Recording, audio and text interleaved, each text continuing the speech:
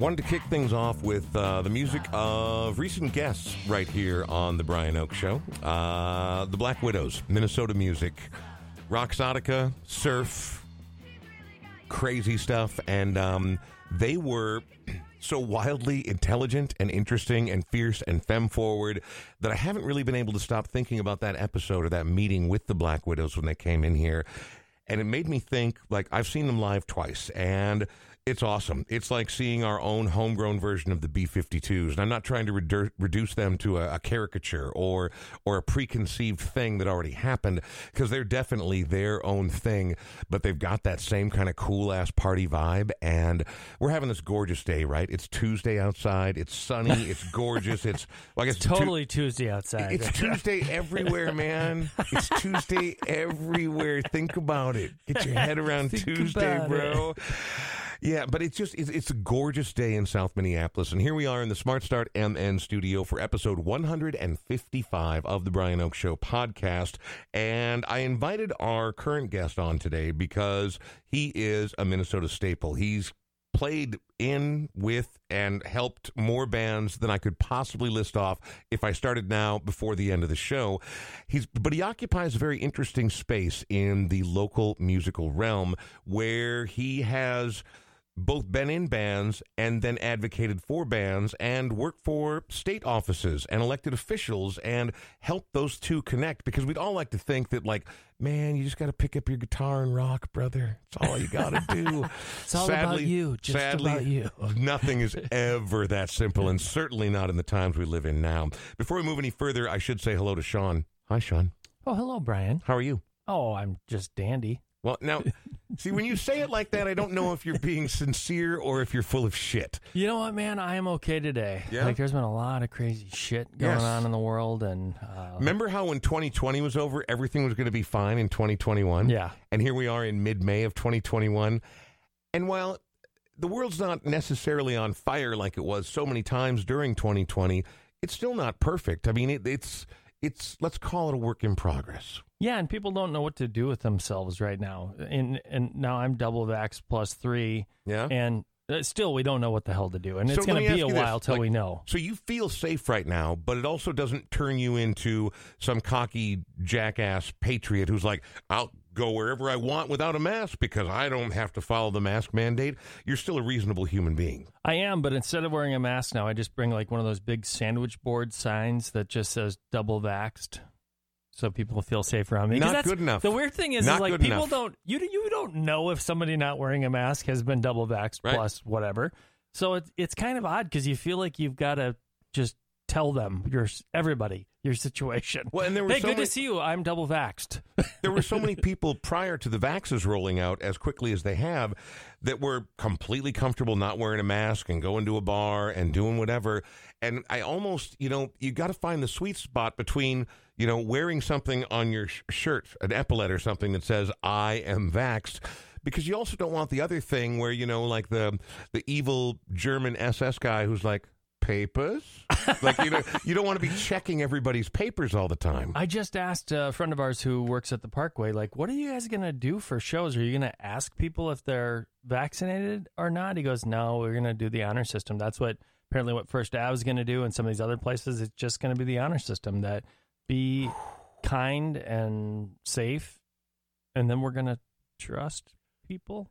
Seems like a good idea. They've proven pretty trustworthy in the past. We're going to get to today's guest because he's going to have an interesting perspective. This is a guy who was out constantly prior to everything shutting down and now is finally getting a little taste of that again. And to me, it's very interesting what different people's perspectives are, not only being in a band, which is a huge part of what we do on this particular podcast, but what it means to slowly come out of this shell. I'm going to be honest, Sean, this has been a weird first year for the Brian Oak Show podcast. We got together and started doing this at a very odd time. We started December of 2019, and then the world literally changed into something we had never seen before. So it's been interesting to get people's perspectives, to watch the journey, to play along with the journey, and now the journey is going to take an interesting new development over the next couple of months. We'll talk more about that just ahead with Andy Holmes. First, though, when I reached out to Andy and I said, I need 3 songs, because every guest who comes on the show, whether they're a musician, whether they are, I don't care what they are, everybody loves music. And to me, one of the best ways to get to know people is by listening to the music they enjoy and letting them tell the stories about those songs, those bands, whether they played in them, whether they grew up with them, whether they love them, whatever. And he said, I always feature Minnesota music, which is something I love because I'm also highly provincial, and I also love this place. We're in South Minneapolis right now. We talk about this on virtually every podcast. We're proud of where we are, and that's really what this show is about, the stories of the people of the Twin Cities. And this band I know almost nothing about, but I woke up with it in my head the other day, and it goes back to the early 90s, my first days at Radio K, when Radio K first launched in October of 93. I found a handful of songs. I mean, I played a ton of stuff. You know, we've all heard Radio K, right? It's all over the map. Yeah. It's crazy. Bull in a China shop kind of stuff. But that's what kids should be into. They should be all over the map musically. You're not going to love all of it. But I found a handful of songs and a handful of bands that I loved. And this was a Minnesota band called Big Red Ball that I think back then I knew a little bit about. But Christ, that was almost 30 years ago, so if I knew anything, I've completely forgotten it. But I know for a fact that I love this song. It is Big Red Ball with One Day on the Brian Oak Show.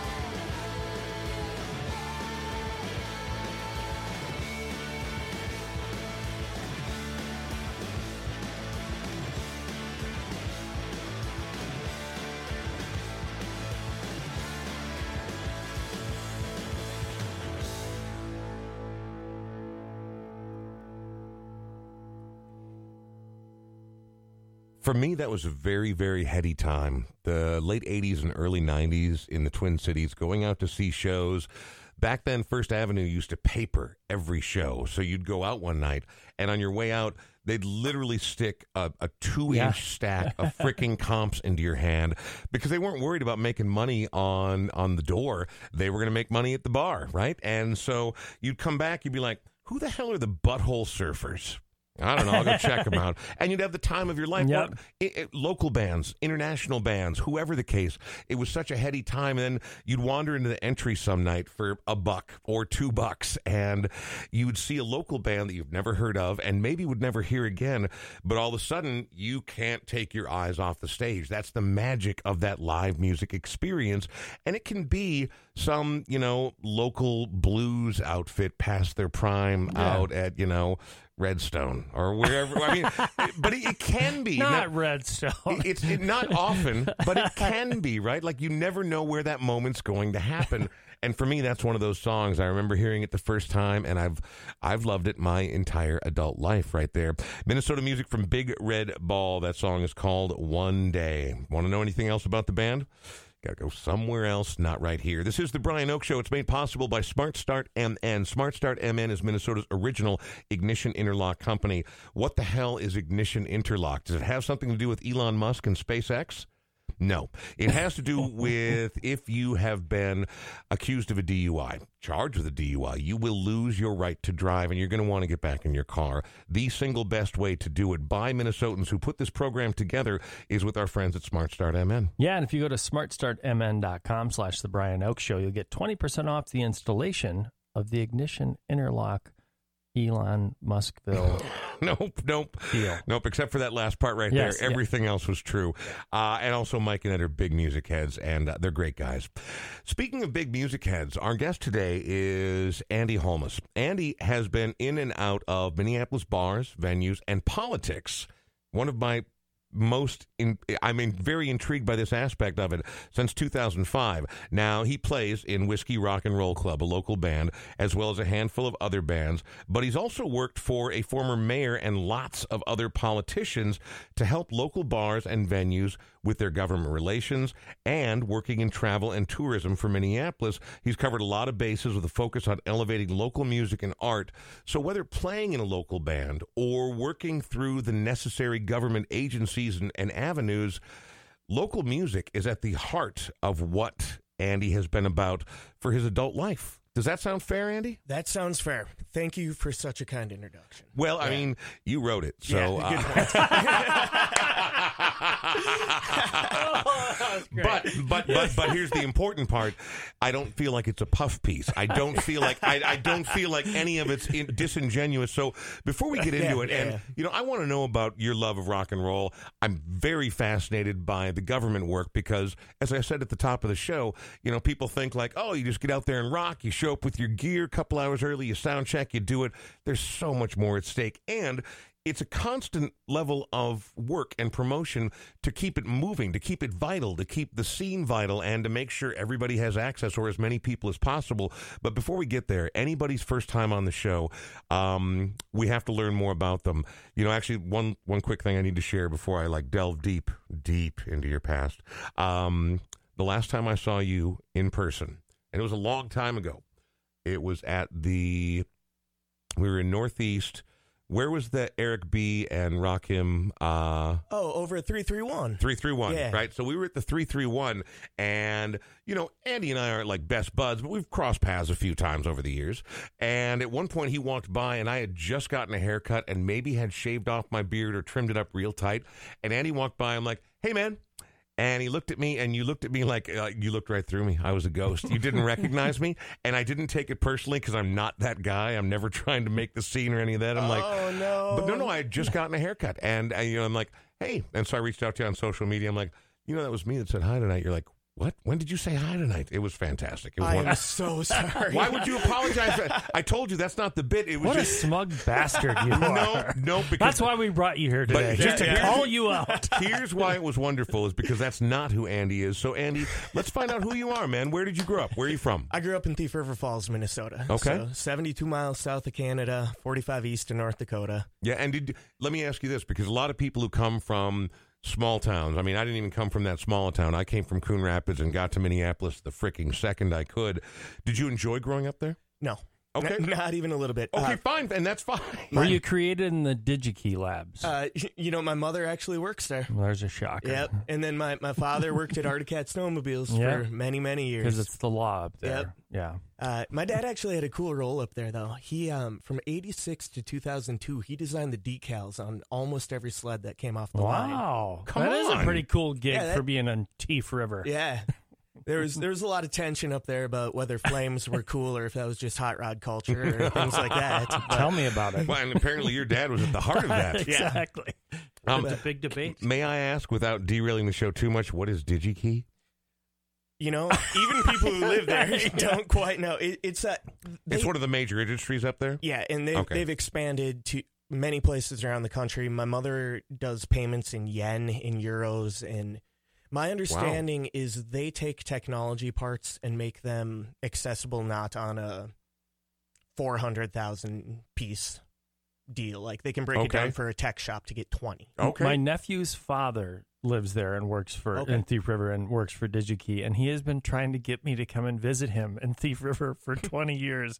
But my nephew lived in Thief River for many years, and he's like, "Don't do it. Yeah. Don't go There there." is an amazing music store. Joe Kezar Really? has an unbelievable music store up there. And I still play in bands with his kid who is taking over the shop now.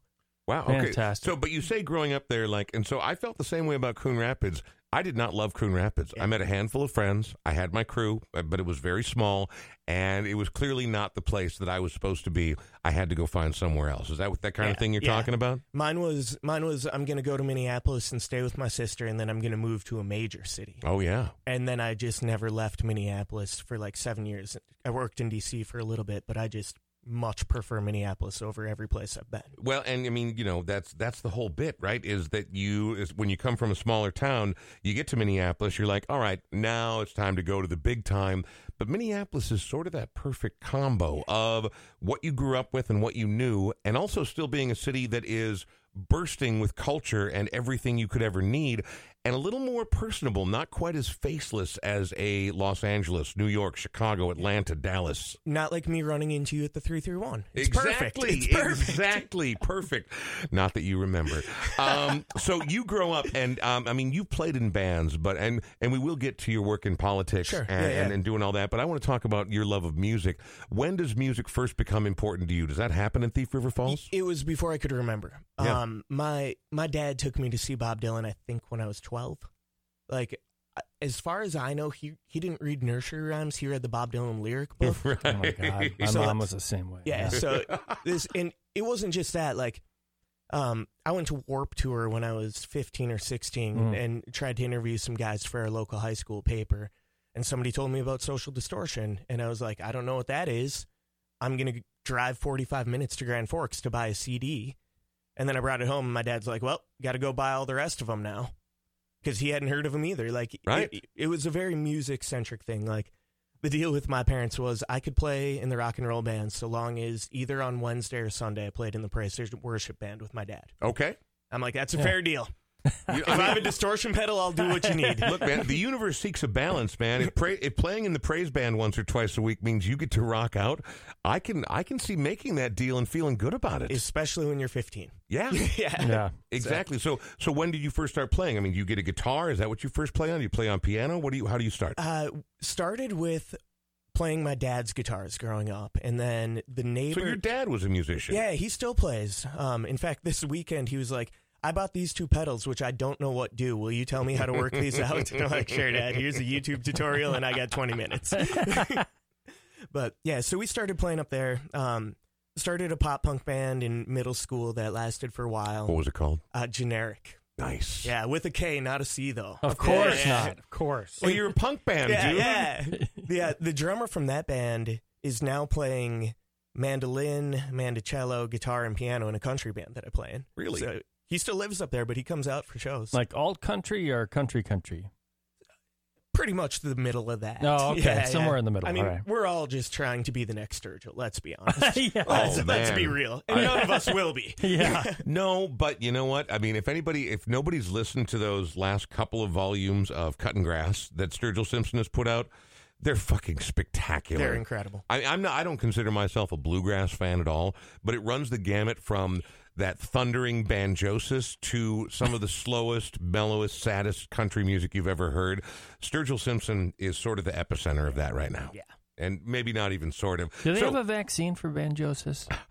Dude, I remember about a year after Mumford & Sons became a thing, there had always been roots music, and particularly here in Minnesota, but music began suffering from what I referred to as chronic banjosis. And it got a little heavy-handed there for a while, but it's very enjoyable when it's good. Luckily, that's settled down. You know, we've managed to, what do we call it, flatten the curve? Yes, exactly. On chronic banjosis. But there's still some very, very good stuff in that vein happening out there. What was the thing you said after mandolin? What was the next instrument? Mandocello. Mandocello. I still don't understand that thing, but he plugs it in and I love it. Is it like a keytar? No, I think it's just a bigger electric mandolin as far as I can tell. Mandocello, very good. So you play guitar. You're in a pop punk band when you're a kid. When do you pull up stakes and head for the big city? I left a matter of days after my graduation. Yeah. And my parents were kind. For my graduation reception, my jazz trio played and didn't talk to anyone. Just played drums in a jazz trio for 3 hours, packed up my stuff. And off you go. Left town. Wow, very good. Yeah, and then it was supposed to just be a couple of weeks till I figured out my life. I was sleeping on my sister's couch. And after a couple of weeks, she's like, "Hey, why don't you get a job and start paying rent?" Hey, weird. Yeah. Interesting. Someone who was already taking care of themselves wanted you to do the same thing. Weird. Yeah. Interesting. Well, we're going to talk about your evolution there and your sort of evolution through the scene, going to clubs, but also working in, government and working on behalf of bands, for bands, and sort of creating a really crucial bridge. But before we do that, let's hear your first song that you picked. Every guest who comes onto the Brian Oak Show has to pick out 3 songs to play, and it's not a test, right? It's not a cool contest. To me, it helps inform who you are, what you love. To me, it's another avenue getting to understand a person better.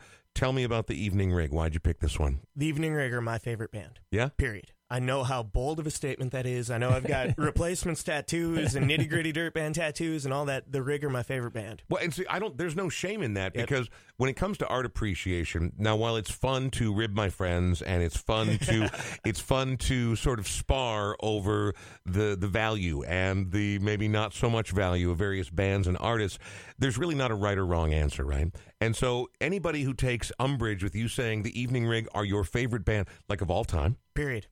The end. Period. I love that about you, man. That's fantastic. See, there's no wrong answer when it comes to art appreciation, so good for you. Yeah. Tell me a little bit more about the Evening Rig before you tell me why you picked this song. So my the first time I saw the Rig, they were opening for Limbeck over at the Hole Club. I knew of Limbeck on the U of M, right? Yeah. Kaufman, right? I knew of Limbeck because they had done stuff with Small Towns Burn a Little Slower, and a couple of the Small Towns guys were living with my sister. I ended up joining Ryan Traster's band years later, and he played bass in that. So I went and saw the Rig open up, and after the first song, Jason Miller, their singer, puts his hands in the air, and he goes, "Hey, I know they use a dry campus, but we don't do dry. If you need us after the show, just follow the Miller Lite cans to the van."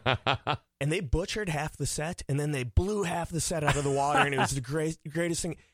And I wasn't of age yet. I was probably 18, 19. I had just moved to town. I didn't know rock and roll could be that ugly. I didn't know live rock and roll could be dangerous like that. And I fell in love. And then I started going to every show. And then years later, I started managing them. And this has just always been the one that hooked me. I love that story. That's amazing to me because some of my favorite rock and roll is equal parts attractive and repellent, right? I mean, like AC/DC in the Bon Scott era, the Cramps, like Butthole Surfers, who, again, weird. Never talked about them on the show in 155 episodes, and here we are twice. But they did the same thing. You're in awe. There is that attraction and repellent, and you're like, holy shit, this is dangerous, and I have to be a part of this. Yeah, exactly. Fabulous. So why this song? It was the first one that had a good hook on it. I liked the lyrics, and it was like, oh, I could be this guy. I could be sitting on a bus wondering where this person's going. And I just wasn't used to relatable music like that.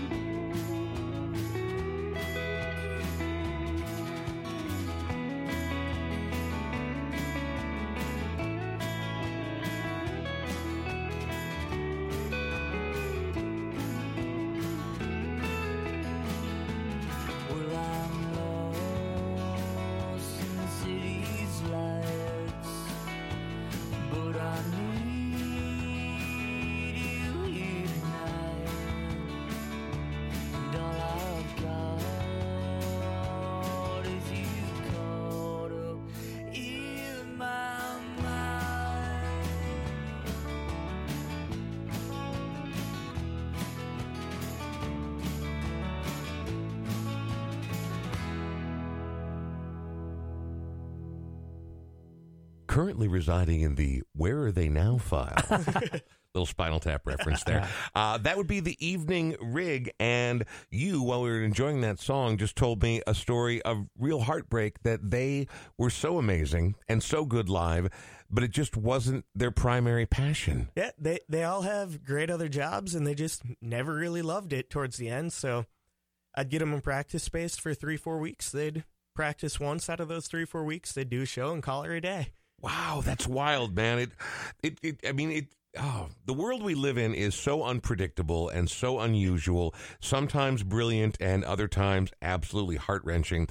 More with Andy Holmes here in just a second. But first, I need to turn to my friend and cohort, Sean Bernard. Sean, it is a glorious spring day. People look outside. We're a block and a half north of the Parkway in South Minneapolis. We live in one of the most beautiful urban areas in the United States of America. It is green. It is lush. People are back outside, walking their dogs, wearing unfortunate bicycling outfits. There's so much going on right now, but this is also a time of year where people think about change, spring cleaning, but also after sitting around for the last year and a half, they're like, you know what? Maybe it is time for a change. Are people still moving right now? They are. I just talked to a guy this morning, and he's like, I was going to wait a year, and now I'm like, do I just do it? And I said, it just depends on what your actual plan is. And I said, if you're planning on just going to move someplace for a few years, believe it or not, before this all went down, the average Twin Cityan moved every 5 years. Really? People don't believe that. They're thinking, well, that can't be possible. I would think 10 to 15 years. Nope. People would buy and sell every 5 years, which is not normal. It's not the way it used to be. A house is supposed to be a long-term investment. So what I've said to people is, if you're going to buy in a seller's market, A, the interest rates need to be low, and B, you really should plan on staying there 7 to 10 years or more so you get a decent return on investment. So if you know of anybody who's looking to buy or sell, 612-859-2594. And this year I'm doing something a little different. I'm donating a portion of every sale, whether it's on the buy side or sell side, to a local artist or musician of your choice. And so I've got a closing this Friday, and that particular family, they're choosing, I believe they're going to choose Julius Collins, who does his own local music, and pretty cool thing. So 612-859-2594. Exactly. Sean is a realtor by trade. Also, not bad for hanging out with here on the podcast on the Brian Oak Show. Man, we can hug soon. Not yet. No, I think the CDC said at least 18 months before hugs after the vaccines. It's time. Andy, you moved to the Twin Cities. You've always been a fan of music. You find these bands. So you get here, your sister's like, let's pull it online. Let's do this. So you pull it online at some point. When do you finally start getting out and playing? What's the first band that you're a part of? So 2006, about 10 months after I'd been here, I was writing some songs with some friends, not really getting anything serious, but my sister had found me a job at the YWCA where she had been working. And what were you doing there? Handing out towels. Love it. Taking tokens. Dude, I was a competitive swimmer for 7 years, man. I'm all about getting a towel handed to me. I am not about fitness. I'm not anymore. That was a long time ago. But this gig was actually really cool. I met Steve Brandstad through that gig. I met John Munson through that gig. I met Ben Glaros through that gig. What? I met all of these amazing players who were like, oh, you're the young guy who wants to talk to me about music. I've got 10 minutes while I'm working out. Right. Zach from Solid Gold used to work out there. Like, all of these cool musicians were at the Midtown Y. Right. And finally, my boss, who hired me as a favor to my sister, wasn't my sister's boss, was like, hey, I've got a cover band playing out in this town. Your sister says you play music. Come sing some songs. And I'm like, I'm not a good singer. Let's do it anyway. Why not? And say yes more often. My sister and I were living a couple of blocks from the old Acadia when it was Franklin and Nicollet. Mm-hmm. And she had told Ted over there, hey, my brother plays songs. Give him some opening slots. And Ben was like, well, I play solo. Let's do solo shows. And I'm like, I'm not a good singer, but I'm still going to do this. And after a couple of years of that, luckily I got roped into politics and out of singing. And then after that, friends were like, hey, you used to play. Will you play guitar in my band? Will you play bass in my band? Will you do this? So luckily, I'm not singing anymore. I'm not being self-deprecating. I truly do not hold a tune well. I don't even sing harmony anymore. Right. I'm fine with that. Okay. But it started just by my boss at the Y being like, come do this thing in the suburbs. Well, I mean, but it got started, and it's been a part of your life at least ever since then. But I want to get to me what is the meat of your story, because this is fascinating to me. So when you say you got roped into politics, that's not a thing that just happens to the average person. Like, oh, I'm working at the Y handing out towels. You know what? I'm into politics. How do you get roped into politics? This is a great question. A sweet, sweet man, John Sylvester. He was my older sister's boyfriend when she was in like 9th or 10th grade. I've known him since he drummed in the high school jazz band when I played trombone in the middle school jazz band. And Did you get his autograph? How are we only just now hearing that you played freaking trombone? Oh, yeah. Exactly. Well, concert band is a little different. What a badass. Yeah, I know, but I mean, like, you, Commander William Riker, the list of famous trombone players is crazy. Anyway, this person gets a hold of you. Yeah, so in 2005, he had started dabbling around and stuff with the DFL. And then 2006, he was working on the Patty Wetterling campaign. And he was like, come be my intern. Titles are free. Check this out. And I made a few phone calls. And then we lost to Michelle Bachmann, and that's terrible. Oof. That's a hard first loss. Yeah. And lucky for me, I wasn't on staff. I just had to be like, oh, I didn't volunteer enough. There goes the country. Good luck. But then 2007, Johnny was one of the first Iowa staffers for Senator Obama. And he's getting really into it. And I'm living with my cousin at the time, who's real good friends with John. they start going down and volunteering all the time. John gets a job in Iowa. John spends the rest of the cycle going place to place and inviting me. And finally, it gets down to the last primary. You know, we've got South Dakota. Right. And John's like, dude, you haven't done enough. Get out here this weekend. He's like, we're going to play a show in Aberdeen. I'm like, good enough. I get out there. He's like, yeah, we're not playing in Aberdeen. Start knocking doors. I'm like, sure, I'm here. So I love this because great. Before I got into radio, I spent 6 years working for Clean Water Action Alliance. Oh, yeah. And so I did door to door, and then I was manager on the phone canvas for 6 years. But we worked through a great number of political campaigns, and most notably for me, and I'm imagining that the happy ending to your story about Obama is going to be similar to the one I had for Wellstone. I volunteered hundreds and hundreds and hundreds of hours in the most unlikely, uphill, silly campaign that anybody ever could have undertaken. There's no way this guy's going to be a U.S. senator.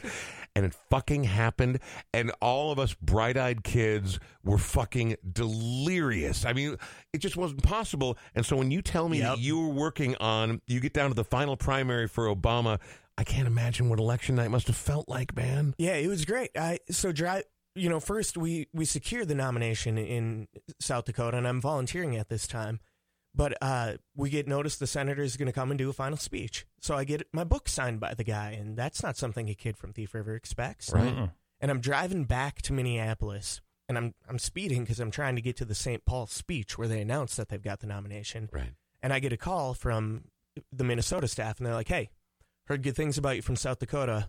When can you start? Not do you want to, when? Right. And I'm like, because nobody says no to that. well, most people should. Being a field organizer is it's work. It's work. But I go, give me a minute to think about it. And the woman goes, okay, you can answer me by the end of tomorrow. So I call her back in about 2 hours. I go, I got to go give my immediate notice at the Y. And where do I go tomorrow? And she gives me an address, and that's how I started. That lasted until December, because I got picked up for a couple weeks after the election to help plan the future of Obama for America. And then while I was planning that and working with a small team on that in Chicago, I got an ask if I'd go to D.C. and work in the inaugural committee. Of course I was saying yes. We had Springsteen playing that. We had Aretha Franklin. I went to a jazz ball with Jay-Z. Our staff party had the Arcade Fire and Jay-Z in an auditorium. What? Like, I traded a ticket that was given to me to watch Jay-Z and Beyonce in a theater.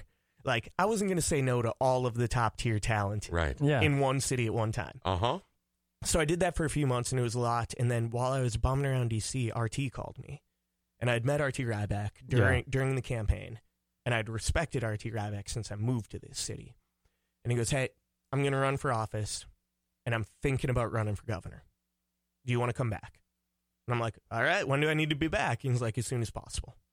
So we did the mayor's race, and we ended up having a coordinated DFL race for the first time. So 13 council members, 6 park board, 1 board of estimate and taxation, and a mayor, all on one slat.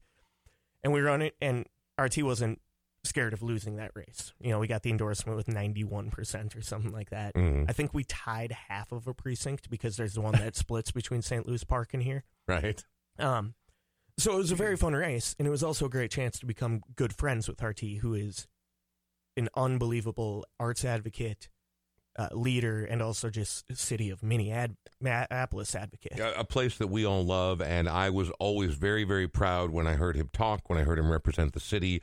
He clearly believed in it, and that's the whole thing. Whether you're watching somebody live up on stage or whether you're listening to the bloviations of another politician, you have to believe it, right? I mean, that's the whole art of it, and I don't think that there was any artifice or deception there. But like, if you don't believe someone when they're telling you about something that matters to you, well, then you don't believe it, and it's not there. I believed RT, man. Yeah, and my favorite thing about RT, like I do love my dad a lot. My dad and I are good friends. RT was in like that, for the whole staff, kind of a father figure-y position, and he was the same guy in the office, at home, and in public, which I don't see very often in politics. He was himself. Yeah. He not only had the good fortune to be himself, but insisted on being himself. Before we talk more about you moving forward in politics and how that translates directly to live music and how you've been out to see live bands, and we're getting back to live music slowly but surely. Slow and steady wins the race. It's time to hear another song. Tell me about Nato Coles and the Blue Diamond Band. Nato is one of those people that I have met just through being out all the time. You know, you go to a NATO show and you've got a Patty Costello or a Billy Morissette watching it. You know those guys. You go, yeah. They've been on the show once or twice, huh? They have. You go to anything that Tony Zaccardi's hosting, NATO's going to be somewhere on the bill. What's very funny is we've talked about Generic. Generic's first ever show was with a band called Dingus, who's still playing around town. Sam, their lead guitar player, is now NATO's lead guitar player. What? Yeah, it goes all the way back to my hometown with this band. But full circle. Generic and Dingus, is there any chance of a reunion tour? No, I couldn't for the life of me remember them. The other thing that's great about NATO is he reads more and understands history more and analyzes policy more than anybody, more than I do. NATO is a political wonk. Really? And he's like, I'm gonna work my butt off at Mesa Pizza. I'm gonna play all of these shows. I'm gonna be instrumental to doing house shows and cool scene stuff. Also, I want to talk to you about what's going on with this native land in Missouri. Right. Wow. Yeah. So, also ripping rock and roll, which is my favorite part of it. Everyone who's ever mentioned his name to me, I don't know him. We've never met, at least not to the best of my knowledge, or not when I've been sober enough to remember. I've never heard anybody say anything less enthusiastic than what you just said about NATO right there, that there's not anybody else like him when you go to see him live. Why this song in particular? It's the fastest on the record for me. And I also really love that it's got, it does have a thinly veiled or not so thinly veiled replacements lyric in it. And it's just catchy.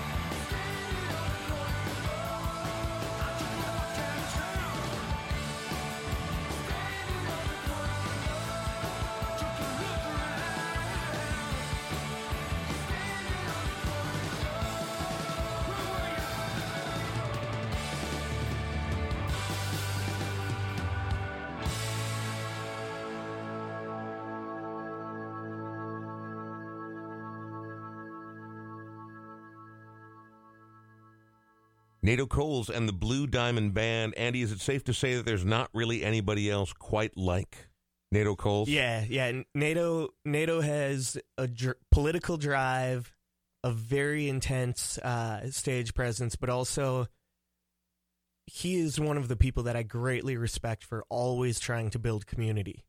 One of my favorite Nato stories is they were doing a yard party during pandemic, and the neighbors came over wanting to fight, and Nato was like, all right, everyone shut up. I'm going to talk to them one-on-one until we find a resolution, and then we can start drinking after. Wow. And that's how it worked. He talked to him so one-on-one great. until everyone felt good, everyone balanced levels, and then we started drinking after. I feel like there might be a lesson in there, whether you're having a yard party, talking to someone at a retail establishment. At the halls of Congress. Yeah, You know. is that a thing?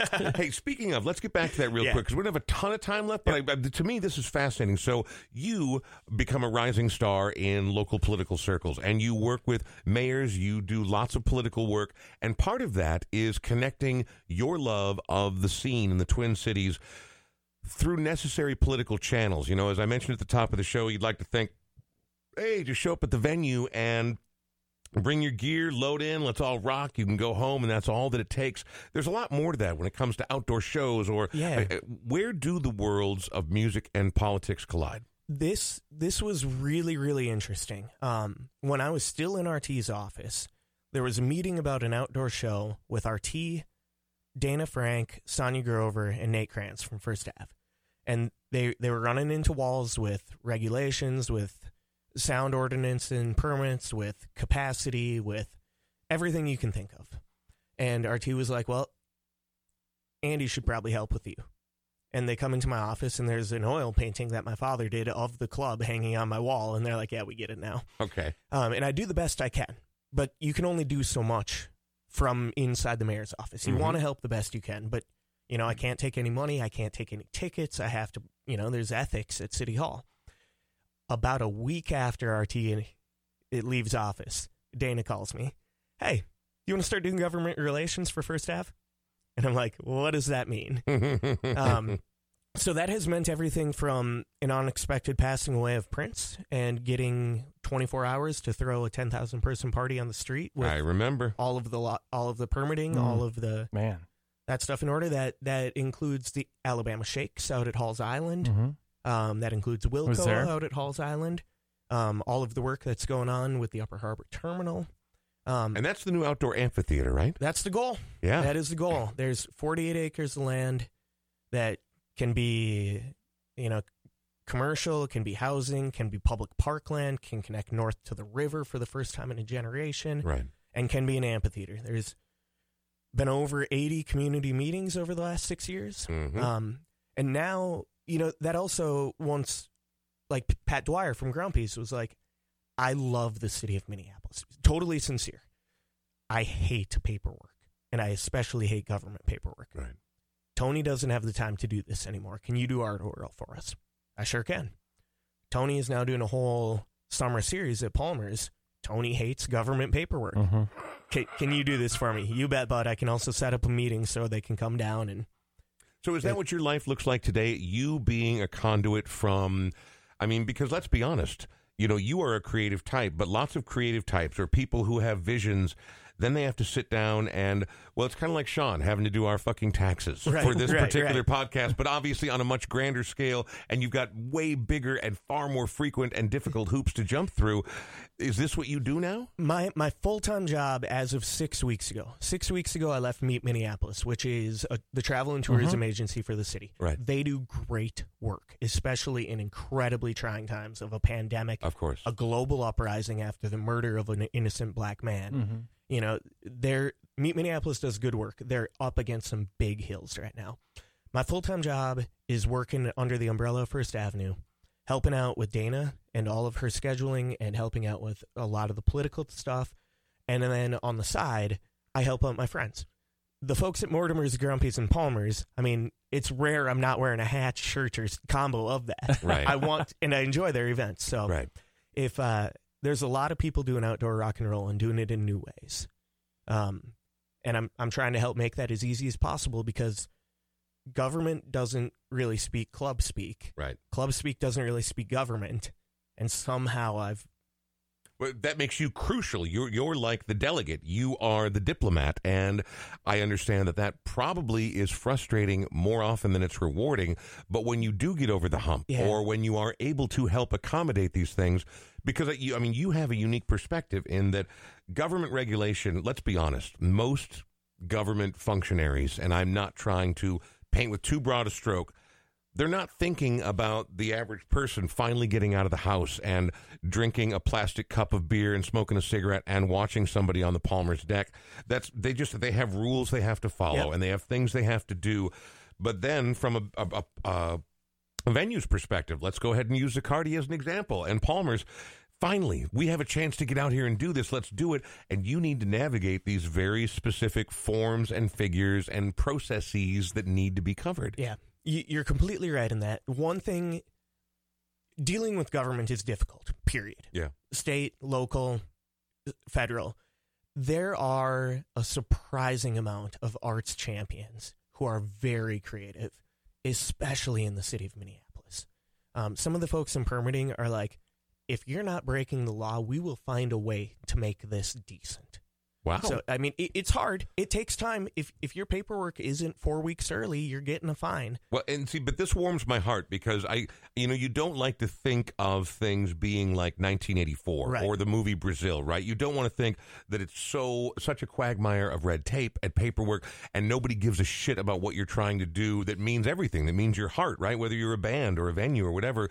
But when I hear, and I guess I'm not surprised to hear it, but it does warm my heart to hear that there are arts champions in the process of permitting art. And, I'm not saying there aren't hurdles. The paperwork has to be correct on time. You have to figure out a recycling plan. Right. You have to figure out if you have the right amount of porta potties per people. You have to make sure you have the right amount of fully accessible porta potties. Right. It isn't easy, but when you do it right, the city's like, oh, perfect. When I went into permitting for the first time for the city for Pat, they're like, hey, Dwyer's doing it on time this year. That rules. And I'm like, yeah. They're like, of course. They were like, of course, it's you making it on time. And I'm like, yeah, but now everyone's happy. And they're like, yeah, we'll have this signed off on by the weekend. Okay. So, but that's crucial. I mean, that's what you're doing right now is it. For some people, I think the thought of government work or having to do paperwork is such a drag. But for the person who shows up at Art-A-Whirl outside Grumpy's Northeast, and even if it's pouring rain that day, which I've been there a few times. It always will be. Rain. But you show up at Art-A-Whirl, and there are barricades, and there are police officers, and there are enough porta potties, and there is a tent, and everything's approved, and everything's up to code. Without someone like you doing that, we don't get that crazy, shitty, soggy, amazing day of rock and roll music outside in Northeast Minneapolis, right? Yeah. It is important. I understand that, and I'm grateful that RT gave me, many years of here's the inside, here's how to do it right. I haven't asked him yet, but I wouldn't be surprised if he was doing that as here's a tool for your future. Well, because he had that foresight. And he's the guy, too. So with that in mind, I mean, do you have an apprentice? Is there anybody you're trying to bring up to speed in this regard? Because I feel like this is a very specialized niche, right? Yeah. And the last thing you want to do is provide somebody with the tools to replace you. But you also, I mean, like this is part of the growth of our city, and it's only going to get bigger. There's only going to be more venues. This seems like something that more people should know how to do. That's a really interesting question. I have always said yes to my friends who've asked me, but I've never been like, oh, somebody should help me with this. Now, again, the thought of doing all that paperwork is a fucking nightmare. Oh, yeah, it no is. goddamn way. No, I'm not interested. But I wonder, you're still young enough that you can do this for a very long time, and you've created this great thing for yourself. I hope that this sort of artistic expression meets governmental red tape nightmare, that there will be other people who will appreciate the necessity of that junction like you do. Yeah. It's pretty cool that you are a guy that's didn't grow up in Minneapolis, moved to Minneapolis, and has made the Twin Cities better through your work. Thank you for that. It's phenomenal, the work that you've done. Well, thank you. And I'm not trying to be coy or anything, but let's also give credit to the Grumpies, the Tonys, the Pats, for sure. Of course. The team at Mortimer's. Like, they're asking me for help, but I'm helping them do something that they've already built. I'm just helping them do it Well, it's legally. your strengths, and it's your strengths. You know, they don't have those strengths, and it's very rare that somebody that is creative has the left brain, right brain balance that you seem to somehow have. That's so rare. I had mostly quit playing music from 2008 until 13, and I did a brief stint with a band that maybe did 5 shows, maybe 6, and Taylor Carrick, who fronts the Whiskey Rock and Roll Club. He sent me a bunch of demos and goes, "Do you think the bass player of that band would play in my band?" And I was like, "Nah, she doesn't even want to play in this band, let alone." She flat out, she was telling us openly, "I don't want to be in this band anymore." Right. Did you feel like a part of you was missing during that time? Like a part of your soul was missing, not playing music? In hindsight, yes, Okay. but in reality, I was so busy, and I had 2 cell phones, and I worked 7 days a week, so I didn't know that I was Too missing. busy to know. Yeah. But so Taylor sent me these demos, and I was just like, okay, this is loud, this is gritty. I could see us playing trashed and it not mattering if we played completely sober and it not mattering. This has elements of blues. It has heavy riffs. It has just loud stuff. I want to do this. And so after those demos, we sat around playing them for a while, and Taylor's like, "Dude, should we get a name before we find a drummer?" And I we're both sitting there drinking whiskey, and I jokingly go, "Yeah, we're called Whiskey. It's my favorite thing in the world." And then 2 days later, I see this email to Mark Deverage, who is one of my favorite drummers. I love High on Stress a lot. Yeah. I'm still trying to get that guy in here. He's another one who is one of those central pieces of connective tissue in Minnesota music. Next time you talk to him, will you tell him to be on my podcast? I'm going to see him tonight. Then tell him we have a practice space for the first time. I mean, we're playing in a couple weeks, so right? Yeah, we have a practice space for the first time in 400 days, which means all of my gear is out of my small apartment. Look at that, baby! So you've got a practice space. You're getting back together. Whiskey Rock and Roll Club, your band, is about to start doing things again. Yeah, we are. How does that feel, man? I cannot put into words how good it is. The first weekend live music was out again. I watched 4 shows in 3 days. So you've been out recently. Yeah, I saw Low Rats and Eleganza breaking the sound system at Hook. Uh-huh. Hook is set up so good. Yeah. that's great. It's comfortable. It's easy. It feels safe.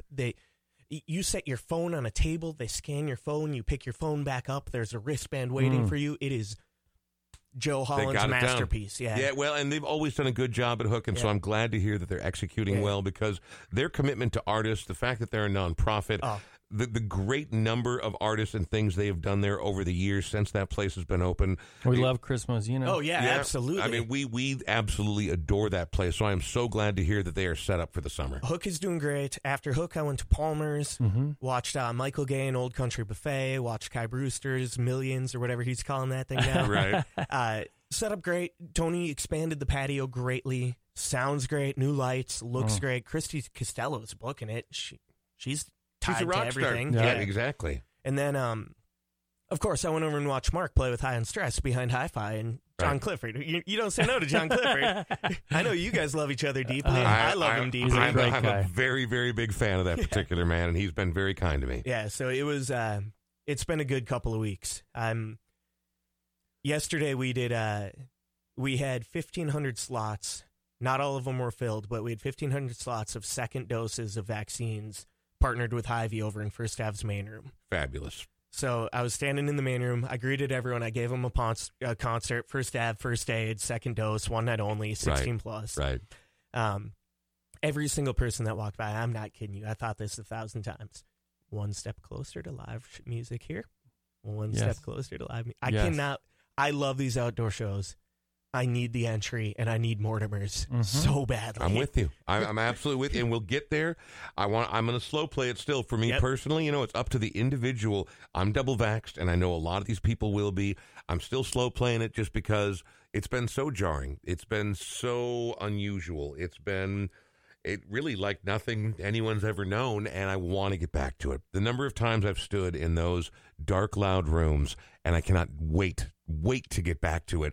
But I'm going to slow play this one because I also don't want to be on a ventilator. We have to. Yeah. And I'm, like I said, double vax plus 3 weeks. Yep. I'm still doing 2 masks when I go out in public. Yeah. Because my friends might not be vaccinated, and we might not have had that conversation. Yeah, it's the right thing to do. And so just let's all slow play it, and everyone get your ass vaxxed. That's the other thing is now the supply is outpacing the demand, and it's dropped off from almost 40%. And get your ass vaxxed, continue to wear your masks, and let's get back out and see some live fucking music. When's the next time that Whiskey Rock and Roll Club's going to play? We are on in 10 days, May 20th, with Black Widows, who were here last week, right? Yeah. We kicked off the set. Right. Yeah, so Black Widows is playing.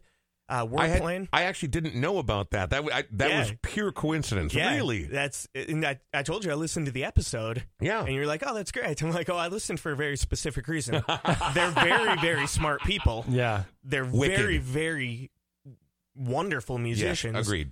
They also rip on stage. They're so cool live. Yeah. You're like, oh, like again, somewhere between the Cramps and B-52s, there's a dark surf Zodica thing going on there that I love. And where's the show? This is at Hook and Ladder, and I think there's only 24 seats left. Okay. We need to get some. All of the 2 pods are gone, and I think most of the 4 pods are gone. Last I checked, there was 28. Okay. But it's I'm a 1 pod kind of guy, so if I can just you and I will count as 4 pod together. Hey, I've lost some weight. No, I know. You're getting thinner than I am. Knock it off. Yeah, so us, Black Widows, and then Low Rats, who is Joe Holland, Mike from Narco States, Ben from a ton of bands. He's playing drums now. And then Rob Sells, who's in every cool punk band there's ever been. Low Rats, and I know how bold this is. It's as bold as my rig statement. They are my favorite live Minneapolis band right now. I don't think there's anything wrong with making statements like that. They're just so passionate. The first time I saw them was at Mort's, and Mike... We didn't know each other at the time. I'd opened the show. Walks up during one of his songs singing, downs my beer, of which I'm kind of upset about. Did he look at you and say, can I have most of that? Because I have a friend that used to do that. He'd walk in. Walked up, took it, drank it, made eye contact behind his sunglasses. Goes up to the bar and comes back and hands me a full beer and then starts dancing on the piano. I literally felt like I was in a documentary about CBGB. They're my favorite local live band. And that's Low Rats we're talking about? That's Low Rats. And then Milk Boys closes it, who is Brock, who's a sound guy over at Mort's, Matt Johnson, sound guy at any venue, but primarily Turf.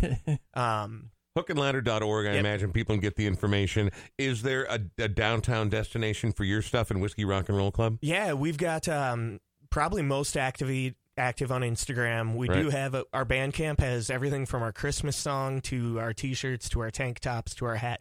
We're a better brand than we are a band, and we love it. Did you hear how that rolled off your tongue? Of course you are. No, your merch is fantastic. I remember the first time I saw the Whiskey Rock and Roll Club leather jackets. I'm like, son of a bitch. Back then I still drank, and I was like, how am I going to get my hands on one of those? Now I'll probably let it go. Hey, we have to wrap up, Andy, but this has been fantastic. I'm excited about you, for you in particular, man, because you have always been a going out guy. You've always been part of the scene. You are out on the regular, and you're important to a lot of these venues that are slowly breathing back to life. The lungs are starting to move again, right? And so I'm excited for you, man. And good luck. And I hope that this summer is as interesting and as cool as it could be. I have one favor. When you see Brian and I out, will you remember us? I deserve that. I deserve that. Will you just remember our names? See, I didn't say that. I did, because I'm that guy. I know you did. Brian and Jeff, I've got it. Asshole. All right, cut his mic. It's over. It's over. All right, no, we're not done yet. We're not done yet, because you have to tell me about the last song you chose that's going to take us out. So again, thanks to Smart Start MN, thanks to all of our Patreon supporters, thanks to Audio Quip. As you start getting back out and doing live things again, they rent equipment, and they've hooked us up with all the equipment in the studio. But thanks to everybody who listens. Thanks to the Minnesota music scene. Thanks to Minnesota. And it's spring. It's lovely, and it's going to come back, but let's do it the right way. Before we go, Andy, tell me who Volk is. This tune is from 2 of my friends from Nashville. It's Chris Lowe and Elliot Reich. They are a duo. Elliot wears these unbelievable sequins dresses that match her sequins drum kit. She's got an awesome tasseled cowboy hat. Chris is wearing fringe jackets. They are so loud and so passionate and so fiery. The 2 of them sound like 40. They have a new record. This is their newest single, but they have a new record dropping on the 28th on Romanist Records. They're out doing distance shows right now. They're picking up a ton of radio play in Nashville, which is great. They are they don't need me, but they are my passion project. Like, they'll call me and I'll be like, here are the social media algorithms to work around because you deserve this. Right. And it's guaranteed that they're playing Mort's when they can, when things are open at Mort's. I've played with them there in 3 different bands over 4 different shows. I will play with Volk any chance I get. Fantastic news. Sean, I'll see you later. Oh, what? Thanks, Brian. I cut off my own mic No after problem. our guest called me Jeff. Andy, thank you very much. We're going to go out with the music of Volk here on the Brian Oka Show, episode 155.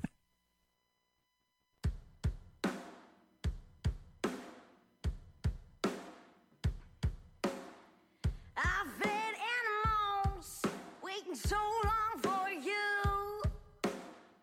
One wing to the lion, did not know what else to do. And I will rise from the weight of my truth.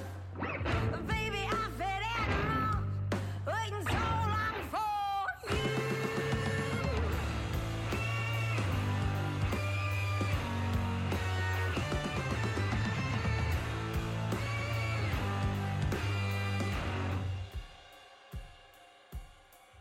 Don't feed the animals, what my daddy said to me.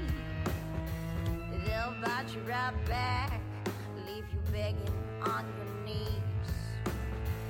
But it's not in my nature, I'd rather be fed than feed. Too much mess in the kitchen makes this girl go crazy. But you took